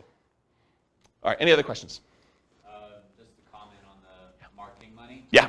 The risk is higher in different markets too. Like here in Colorado, I've spent a lot of money just to get a seller on the phone that said, like, you're the 30th person that said they want to buy my house. Yeah, so what Taylor just said is that the amount of money you need to spend on marketing can vary market to market. I also think it varies like market conditions to market conditions. Like in the last 3 years where a seller could list their property in the MLS and get 30 offers on it, 20 of them above list price, that's a very different expense to getting a seller to call you than a market where properties are sitting on the market for 6 months and they're not selling, and so I think market conditions come into play, and I think partly the market you're in has an impact on that too. If you're trying to buy, like for the recording, we live in a market where there's this really nice part of Fort Collins called Old Town Fort Collins, and there's like a really nice row of houses where they're all really expensive and no one really wants to move from there, and it's all really in high demand. If you're doing marketing to try to find a deal there, I mean, that's kind of hard, right? Kind of tricky. Can you find them there? Sure, but I mean, you're stacking the deck against you trying to find properties in that thing. Okay, any questions on risk exposure? I actually might get close on time. This is really weird. All right, so profit speed. So how quickly, what's the size of the profit, and how quickly do you see profit on these? So if you guys haven't seen this before, I'll do the short version of this. It's in a lot of the other classes, but these are the 5 areas of return for rental properties. There are really 4 areas of return for the rental, and then the return you get from the reserves you have sitting on the sideline. So appreciation, the tendency for property values to go up over a period of time. Cash flow, that's all the income you have coming in from the property, including rents and stuff like that, minus all the expenses, property taxes, insurance, maintenance, vacancy, property management, if I didn't mention that again, capital expenses, like all those things. So you subtract all the expenses out, whatever's left over is your cash flow. Tax benefits is usually the cash flow from depreciation. So when you rent a property out, you get this depreciation benefit. It's a phantom expense given to you by the government on your tax return. That means you pay less in income tax. And so whatever the amount you have to pay less in income tax is what we consider cash flow from depreciation for owning this property. And then how much you pay down on the loan. That's debt pay down. So those 4 areas of return, plus the area you get for the return you're getting on your reserves, gives you a total amount that you're earning. So what's the typical size you might see on this? Well, when you buy a property creatively, a lot of times you're buying it at a small discount or a big discount, depending on what you can negotiate. And so sometimes you'll get this forced depreciation. The amount you bought in year 1 that you got as a discount, plus in addition to that, whatever the appreciation is while you own the property. So if property values are going up, whatever it is, 3% a year, and you own it for 4 years, it's 3% the first year, 3% compounded the second year, 3% compounded the third year, 3% compounded the fourth year. It's 12% plus, because you have some compounding in there over that period of time. Plus, if you bought it at a 5% discount, you're talking about 17% or so amounts you made on this property over those 4 years. Then you had whatever cash flow you did. In a lot of cases, since you're buying these properties creatively, and a lot of times they have high loan-to-value loans on them, and they may not be ideal rental properties to begin with, sometimes your cash flow will be negative. Your tax benefits are usually going to be positive, and they usually offset some of your cash flow. And then debt pay down, depending on the price of the property and the interest rates. The lower the interest rate, the more you pay down in debt, just in general, for the same amount of property there. So you combine all those together, you're talking about relatively big sums when you're doing it. It's not all up front though, right? So as far as when this happens, a lot of times you'll get an option fee from your tenant buyer. When the tenant buyer comes to you and they're like, okay, I would like to rent your property and I'd like the option to be able to buy it from you from a year or 2 or 3 or 4 down the road. A lot of times they'll give you an option fee up front. So whatever you negotiate could be $1,000, $5,000, $10,000, $20,000, whatever you negotiate with them in order to get, but you get a kind of a pop there at the beginning for that. And then you get ongoing cash flow from the rent on the property. Sometimes that's negative, sometimes it's not. And then you're going to get the big pop at the end when they cash you out or you sell the property. And so that's when usually the majority of the money comes in from doing these creative financing. Let me make sure I covered everything I wanted to. Yeah, so rents and option fees or security deposits are typically paid in advance. I think I talked about that. The paper return from forced depreciation when you're buying at a discount, I talked about that. Okay, I think I covered everything I wanted to cover on that. Any questions on the profit speed and size of profit? Cool. Finding deals. Most common methods for finding deals: for sale by owners. And by for sale by owners, I mean 2 major groups. For sale by owners that are already actively marketing their property. These are the guys that they know they're for sale by owners, they're putting their property out there for sale, and they're trying to sell it themselves. And then you've got all the hidden for sale by owners, the ones that don't necessarily have their property marketed. They could be just, I would sell my property, or they're motivated and they're unwilling or unable to take action on their things. They've got a whole bunch of other stuff going on. So with those guys, you need to actually spend money on marketing and or do networking in order to find those. So those are the majority of the ways you're going to find creative financing deals. Of course, can you find a property that you could buy subject to in the MLS? I've done it before. It's really rare. I think I've only done it once. I've bought one property from the MLS subject to. There are some people that teach buying lease options from the MLS, but it's usually a strategy for properties that have been sitting on the market for a long time in a very slow-moving market. So, this is around circa 2008 or so when we had a lot of inventory and properties were not moving very quickly. And one of the solutions that investors would go to is they'd go to properties that were listed in the MLS, and they would say, look, I know you had your property listed for sale. It's been on the market for 6 months. You guys haven't had any offers. How about I do a lease option? You stop the bleeding, especially a property that's vacant. I'll stop the bleeding. I'll come in here and I'll make payments on it, and then I'll agree to buy it from you for this price a year or 2 or 3 down the road. And I think for some sellers, that was a good solution to their problem. And I think if we got into a soft market again, I think that could come back. With as hot as the market has been for the last, whatever it is, I think the probability, you can still find them, but the probability of finding those is lower with a really hot market. And then I think really occasionally, especially with a loan assumption, you may be able to find real estate owned. Right now, there's so few properties that have been foreclosed on. I think we're literally at all-time lows. I was looking at some stats on this recently. But eventually, that comes back around. There'll be some people that have foreclosures, and the bank will take back properties, and some banks actually keep their own properties on their books, and they call it real estate owned. And you may be able to go to a bank and get them to agree to sell you a property, and they may be willing to do some type of loan assumption or owner financing, but it's from a bank, so it's really more traditional financing. But I think you could find some deals that way. And then wholesalers. Imagine you're out there, but you don't have the money to do a deal, but they decide to come and wholesale the deal to you, and you have the money to do it. So you can find people that are like you out there trying to find deals that they can't take down themselves or unwilling to take down if it doesn't meet their criteria. Any questions on finding deals? Sweet. So to analyze deals, you can use the spreadsheet, realestatefinancialplanner.com/spreadsheet. It's the world's greatest real estate deal analysis spreadsheet. That's the humble name for it. And so you can go ahead and just use that for doing your rental property analysis when you're buying a property. Just put in, what you're putting down on the property, what you're going to get for income on the property, and you can do all the analysis you need to for that. Any questions on analyzing deals? I probably need to do like a class on how to analyze deals, like how to fill out the spreadsheet, right? Or no one needs that? No one needs that? Wow, okay, I won't do it then. Sweet, save me a night. All right, market conditions. Really, no one needs it, huh? That's good. Market conditions. So, and ideally, markets where you can find properties with flexible sellers willing to accept creative financing. I think that's the definition of the markets that work for this. Markets with at least decent demand. Sometimes you can find deals, but it's really hard to liquidate the deals, and that's why you can find them. So I think you have to kind of balance those out. You need to find a deal that's good enough where you can actually make the deals work on the exit side. It is challenging in markets where sellers have lots of options. If a seller can go list their property, get 20 offers the next day by putting in the MLS, it's really hard to get your creative financing deal accepted. Really hard, right? I mean, if they have options of 20 offers, 5 of them are all cash, above asking price, no contingencies whatsoever. Another 10 of them are above asking price but with loans, and 5 of them are at list price or slightly below because they're just not in touch with reality. What solution do you offer them as someone coming in with creative financing, right? That's the hard part. You need to have a solution that you can offer to somebody that solves the problem. And if they have the ability to solve their problem another way, it's going to be really tricky for you.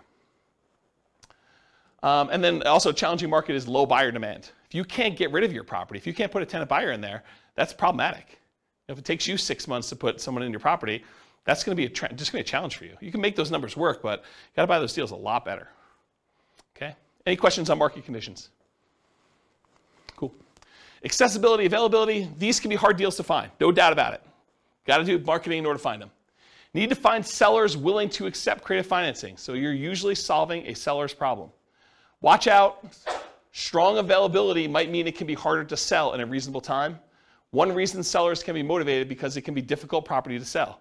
So there have definitely been deals where I'm like, yeah, I could see why you'd want anyone to come in and take over this property from you because I don't want this property either. It's bad. I just have no interest in dealing with the problems. I don't want to take on those issues. And so, there may be times when you're like, yeah, pass. Some markets are much easier than others. Talked about that. It's harder, but you might be able to invest in remote markets to find these deals. So it doesn't have to be your market. If you're in a market and your market's still on fire, you can go to other markets and do these. It's just different skills, different strategies. You got to start doing this remotely. And then you got all the challenges of doing remote investing. Can be done, but making trades. Can you use your retirement account to do these? Yes, you can. Yep. So you can do this. And because it doesn't have to be like non-recourse loans, and the lender's not going to set 35% down payments or whatever they're doing for doing loans to your IRA or your 401k. These can be very attractive to do in your retirement accounts. So because there's no pre-existing conditions from the sellers with their financing. We're taking over a loan subject to, we're getting an option or a lease option on a property. Could be definitely very attractive to do these. All right, so let's do some quantitative analysis. Now that I've got, 25% left? A little less than that. So creative financing in real estate entrepreneurship requires work and effort like a job. Okay, so even though we're going to compare it to other strategies that could be much more passive in nature, realize that some of the extra benefits that we're getting from doing these creative financing deals needs to be attributed to the actual work you're doing, the labor. Putting in all these extra hours. It's not like just going and buying a regular rental and have a property manager manage it. You're doing work to do these. So a more true apples-to-apples comparison would be to add in some paid manual labor for the equivalent work done in some of the other strategies. So if you're going to try to compare this to doing regular buy and hold, maybe you say, okay, well, this is buy and hold, plus I'm going to get a part-time job where I make $20 an hour and I work for whatever it is, 20 hours a week. And so that becomes more of an apples-to-apples comparison, because with this one, you're probably doing like $20 an hour work at least in order to go do these things, in order to find them. So how well does creative financing perform toward achieving financial independence? Well, let's define what financial independence is so that you guys understand how I'm kind of classifying and calculating this. So when your investments provide your minimum target monthly income in retirement, what some might call lean FIRE or just regular FIRE. FIRE is financial independence, retire early. So it consists of money coming in from passive income from Social Security, pensions, or annuities. That's number one. So any money you have coming in from Social Security, any pensions you have, or any annuities that you bought that are bringing money in, that's passive income. Plus any net cash flow after all expenses on your rental properties. Plus, the third thing, your yearly safe withdrawal rate times any other money you have invested in stocks or bonds or things like that. Okay? So you have $1 million in stocks times 4% safe withdrawal rate. That's $40,000 a year that's coming in, that's counting toward whether or not you're considered financially independent. Plus you have a certain amount of Social Security coming in. Plus maybe you have, I don't know, $500 a month coming in from cash flow and all your rental properties. You add all those up, if that number exceeds the amount that you need to be, the minimal amount you need to live, then you are considered financially independent. Okay, that's how I do my calculations. And if you haven't done this, there's a spreadsheet on the website. Anyone remember what the spreadsheet address is? I don't remember what it is. But if you go look up Ultimate Financial Independence Retire Early Budget, it walks you through all your expenses for like 3 different states in your life, and then you can put in your assets and it will do the calculations for you for whether you're financially independent or what you need to produce for that. Anyone come to that class to see the budget spreadsheet? You came to that? Was it a decent class? Yeah. Okay, good. Good. Yeah, so go watch the class and go download the spreadsheet. All right, any questions on financial independence? Cool. All right, so these are the changeable assumptions, and since it's been a few weeks, I'll remind you what they are. Even though I've covered these in other classes before. So this is based on, if you guys are listening to the Real Estate Financial Planner podcast, this is Norm and Norma. This is their situation. They're married. They're both 21 years old. They recently graduated from college, and they're working in a technology department of a large healthcare business. They have a total of $10,000 saved up right now, not each total. They earn $72,000 combined between the two of them, $36,000 a year each.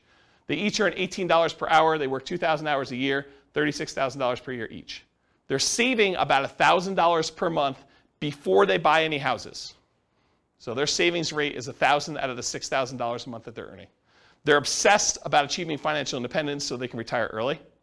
They want to find the best path to financial independence together.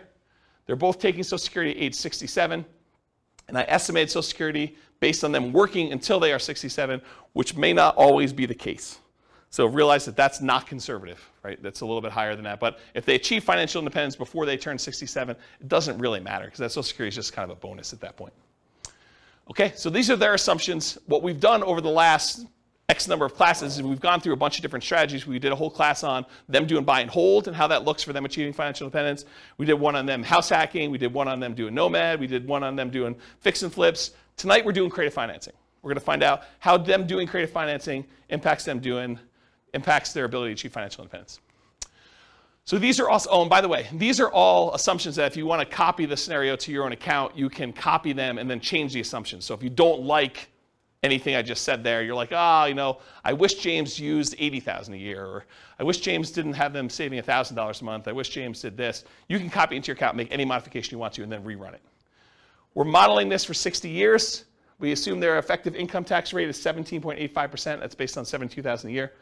3% inflation rate, it's really funny. It's like 9% this month, right? But 3%, I think, over a long period of time is a reasonable assumption, even though we're in this really crazy high environment right now. That's what 3% is, like a real data-based number. Like, go look back over historical data. Over a very long period of time, it's like 3. Mortgage interest rates, I'll show you those on the next slide, but they're on your handout too. If you didn't get a mortgage handout sheet, did you get a mortgage handout sheet? Can I have yours? You guys have your own copies, right? Yep. You guys got them too, right? Everyone got a mortgage sheet? We'll talk about those in the next slide, but those are the interest rates I used. Then a 4% yearly safe withdrawal rate. We're saying they need $5,000 a month for their target monthly income in retirement in today's dollars. So that does increase with inflation over time, but it's really like $5,000 in today's dollars. And their ideal lifestyle, if they can get there, is $10,000 a month. I'm not going to use that in the presentation, but that is a true statement. Okay. This is the mortgage rate handout sheet. In the middle section, it shows you all the different interest rates for the different loans for owner-occupant and for investment properties and stuff. So those are the assumptions I've used on the different classes. Today's class, I think we're using 5%, which is sort of like a between the investor loan and the owner-occupant rates that are even on there. Because we're assuming we're coming out of like a really good interest rate environment. I didn't want to handicap them too much, but I didn't want to use like 2.5 or whatever it is, because I didn't want it to be too good. Okay, so really young eyes, whoever can read this.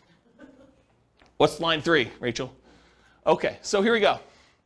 $375,000 property value, and that's the purchase price, although they're going to be buying at a discount, which I'll talk about here in a second, and it goes up at a rate of 3% per year. So I'm assuming appreciation rate is 3%. I'm being really, really modest, in my opinion. I think that's conservative. Anything better than that helps them while they own the properties. It hurts them a little bit when they're buying more expensive properties in the future, but it helps them for the ones they own. They're taking over debt, so we're assuming they're doing some like a subject to or wrap financing or something like that. And I've set the default that says they're getting a 6% discount from the after repaired value. So this is that argument I made earlier. Look, you're going in there and saying, look, you're going to go and the alternative is for you to list a property with a real estate agent. You're probably walking away, although real estate agents are completely negotiable. You can use whatever numbers you negotiate with your real estate agent. But I think 6% is a very common one that people have used in the past. So what we're saying is, we're going to buy the property at a 6% discount, like what they would net if they walked away from a real estate agent is some way of looking at that. 4% of purchase price in the cost of acquisition, and we list this as closing costs. And where I got 4% from was 2% for down payment, so we're going to give the seller 2% to have them walk away, essentially, which really means that they're not getting 6% discount. They're really getting more like a 4% discount, right? Because we're going to give them about 2%, although it's 2% of the purchase price and 6% discount from ARV, but it's close. So 2% for down payment. We're going to need to give the seller some money. 1% in marketing costs, so 1% of the property value, our purchase price, is what we're going to use in order to spend on marketing, postcards, letters, bandit signs, whatever we're going to do in order to find deals. But we're assuming that that's a cost to doing the deal.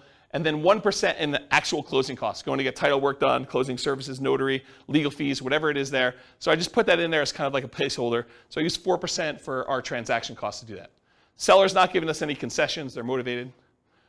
We require 6 months of reserves of personal expenses, this property's expenses, and each of the other properties that you've already bought. And so I want to talk about this for a minute because it's kind of important.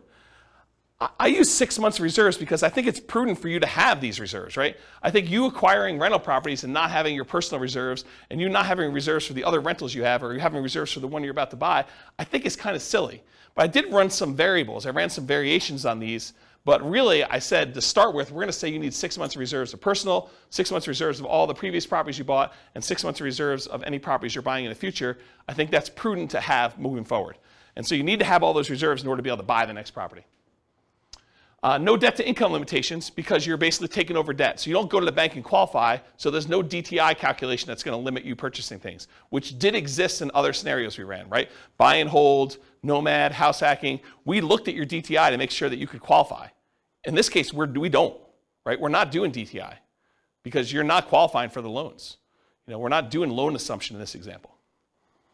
You're getting 1.5% of your purchase price back as a rebate from the tenant buyer when buying. So after you buy the property, I'm assuming that your tenant buyer is going to come up with at least 1.5% down. In this case, it is 1.5%, but I think that's a fair number to use. It's going to be about $6,000, something like that, right? This gets applied to a credit when they buy it from you in 4 years. Now, the way that we model this is not great for how we give the credit back, but I did include it in a really rough sort of way, but it's not perfect. I just wanted to warn you about that. We're using a 5% interest rate that you're taking over on the loan and that you are paying PMI. They do have PMI on their loan. They didn't put that much down, so they got private mortgage insurance. We're using a 360-month loan, 30 years. $2,600 per month in rent, but rent also increases at that same inflation rate, 3% per year. You're likely to have negative cash flow if you ignore that upfront option fee you got and you ignore cash flow from depreciation. So a lot of folks, a lot of creative real estate investors will think about that option fee as some offset to their cash flow, right? If you get, as an example, if you get $2,400 as an option fee, isn't that sort of like an extra $200 a month for the first year in rent? So if you were like negative $100 a month on rent, but you got $2,400 in the option fee, it's not really negative $100 a month in rent if you really got the option fee up front. You just got like prepaid rent up front. Now it does count as a credit to them when they buy, so it's not like it's really that way, but it does offset some negative cash flow. And if you're getting $6,000, that offsets a lot of negative cash flow, right? If you get $6,000 option fee up front, it's like $500 a month for the first year, or $250 a month for 2 years, or whatever that is for 3 years. I can't do the math in my head. So we're not counting that. We're not thinking about that. We're not counting the cash flow from depreciation. 3% of the monthly income is the assumed vacancy rate. 10% of the monthly income is the assumed maintenance rate. Although if you've got a tenant buyer in the property, you could argue your maintenance rate is probably going to be a little bit lower, because usually a tenant buyer, someone who's buying the property, is going to take care of the property a little bit better than just a regular old renter. And you could negotiate that they're responsible for the first X in maintenance on the property too. That's another way to structure this. I'm not going to talk about how we calculate taxes and insurance, but we are calculating, it's on there. And then I'm not going to go into details about how we calculate the depreciation benefit, just for the sake of time, but I do have that in there as well.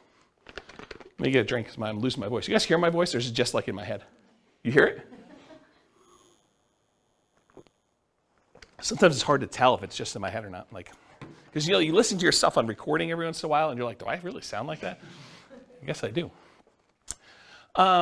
So buy up to 15 properties. Oh yeah. So basically I'm saying they can have up to 15 properties that they've acquired at any given time. I cap them at 15 because in some of these cases they're able to buy like an infinite number, right?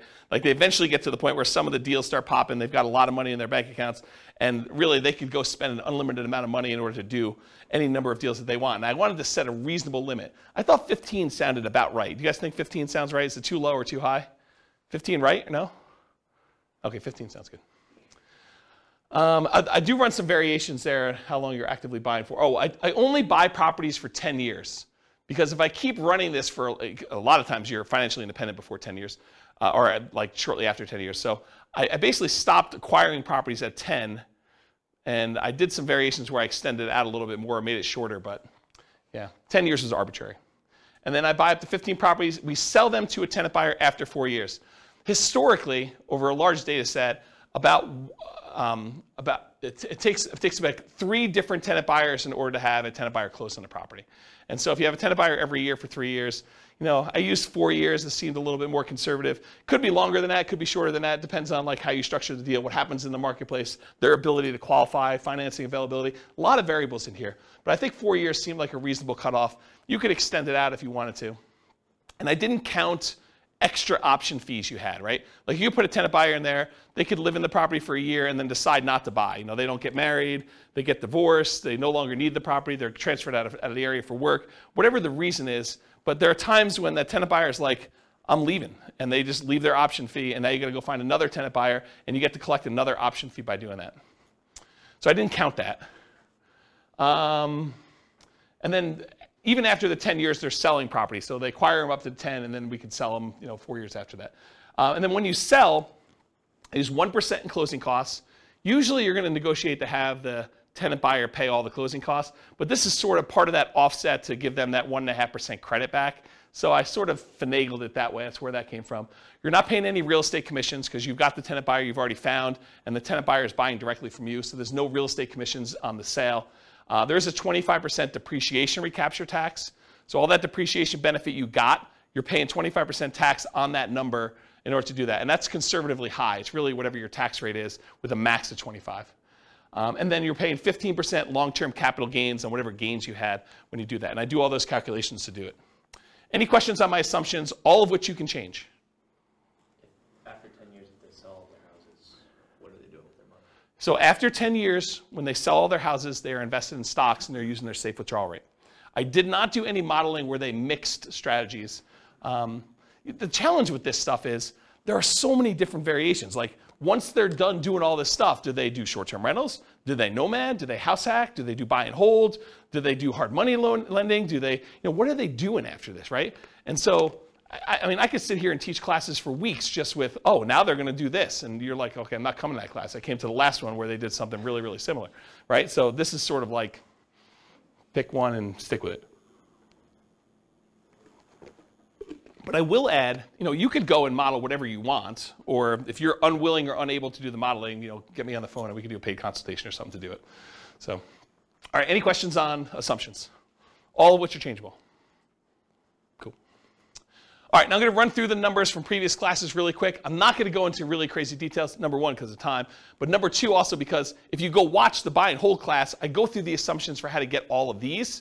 If you go through the house hacking class, I go through all the house hacking ones. You go through the Burr one, I go through all the Burr ones. So like I walk you through exactly how we do all that, and then at the end I'm going to show you the ones for creative financing, which I will take some time. So if they did all stocks and didn't buy any real estate, it takes them 40 years in order to be financially independent. If they go and they do buy and hold strategies, there's a whole bunch of different strategies, everything from buying one owner-occupant property and buying stocks, that takes 33 years. Buying 20% down payment rentals, that's 31.42 years. Buying 25% down payment rentals, that's a little faster at 28.67 years. Buying 15% down payment rentals with PMI as an investor, that's 33.5 years. There's a whole bunch of stuff where then you buy an owner-occupant, then you buy 20%, 25%, or 15% down rentals. Those are a little bit faster or slower depending on which one you're comparing it to. There's a whole bunch of ones where you do short-term rentals. Those are really fast, 23 to 24 years for those. There's ones where you buy an owner-occupant property, then you do short-term rentals. Those are a little bit longer than you just buying straight short-term rentals, but you kind of get the idea. So because of time, I'm not going to go into a lot of detail, but you see the numbers, and if you want more information on buy and hold, you know that there's a separate podcast episode for that, correct? Awesome. This is Nomad summarized. If you go buy 10 Nomad properties with 5% down, it's 26.5 years. If you buy 10 fixer-upper Nomads, it's 19.58 years. You buy 10 Nomad by proxy, it's 24 years. 10 Nomads, then you do short-term rentals with them, it's 12.67 years, which is actually one of the lowest in all these. You buy 10 Nomad properties and you get the house hacking roommates, either one roommate, two roommates, or three roommates, or four roommates. It ranges from 21, almost 22 years down to 17 years about with those different ones. If you do Nomads and you do lease option exits, it's about 31 years. If you do the ultimate real estate agent retirement plan, it's about 26 years. So go watch the Nomad class if you want details on any of those. We basically do this like class structure with Nomad for that. Here's the house hacking summary, and it went from vertical to horizontal because there's too many. And so it shows you all the different house hacking ones. I'm not going to go, but basically it's like how many different roommates you have and how many different properties you buy. So there's a whole bunch of variations on that, but here's the house hacking ones. Then I did Burr. There's three different Burr ones. There's doing Burr where you have, you leave 10% in the deal. That's almost 22 years. There's Burr where you leave 5% in the deal. That's almost 18 years. And then there's Burr where you can leave nothing in the deal, and that's just under 15 years for doing those. And then this is the quick turning class where you're doing flips, whether you're flipping like every 6 months, every 9 months, and how much you're making with the flip, 25K, 30K, 35K, 40K, 45, 50. If you do live-in flips, you do 2-year tax advantage flips, you do 2-year tax advantage live-in flips, you do all these different variations. So there's a whole bunch of different ones on here for all the different fix and flip ones. Go watch the fix and flip class for the numbers on that. And then here's the summary of all the ones so far. And what I tried to do to make it a little easier for you is I tried to color code them. So all the ones in red over here are all the all the buy and hold strategy ones. And this shows you how many months it took them to be financially independent using that definition we did before. And so now you can see the relative sizes of all these different strategies. So you can see how long it took all the different buy and hold ones, how long it took all the different Nomad ones, how long it took to do all the Burr ones, how long it took to do all the quick turn flipping ones, and then how long it took to do the house hacking ones. And you could just see visually which ones tend to be the faster strategies. Of course, the detail is something you'll want to go listen to the individual class for. But in general, Nomad looks really, really good. Burr looks amazing if you could do Burr deals. There's a lot of flipping stuff that looks pretty amazing too. House hacking seems, I don't know, pretty good, maybe a little bit better than buy and hold if I had to kind of eyeball that. But you can kind of get a feel for like the different strategies and how they might perform. Does that make sense, everybody? Okay. What about creative financing now? So I did creative financing where I varied reserves. So down here is that 6 months of reserves. If you do the creative financing deals as I described with all my assumptions before, but you mandated you had 6 months of personal reserves, 6 months of reserves of the property you're about to buy, and 6 months of reserves for every other property that you purchased so far, it takes 17.42 years in order for you to be financially independent. And you stop acquiring after 10 years. So basically that's how long it takes you to do it. If you drop down to just 5 months of reserves for all three of those, you drop down to 15.42 years. So you save 2 years by doing that. If you drop down, you only have 4 months of reserves for each of those, you drop down to 14.25 years. If you do 3 months of reserves, it's just under 13 years. You do 2 months of reserves, which I think is pretty risky. in my opinion. I think 3 months is probably pretty risky too, but 2 months I think is pretty aggressive. That's 11.67 years before you're financially independent doing this strategy. And if you decide you're crazy enough to do this with just 1 month of reserves, you can be financially independent under 9 years.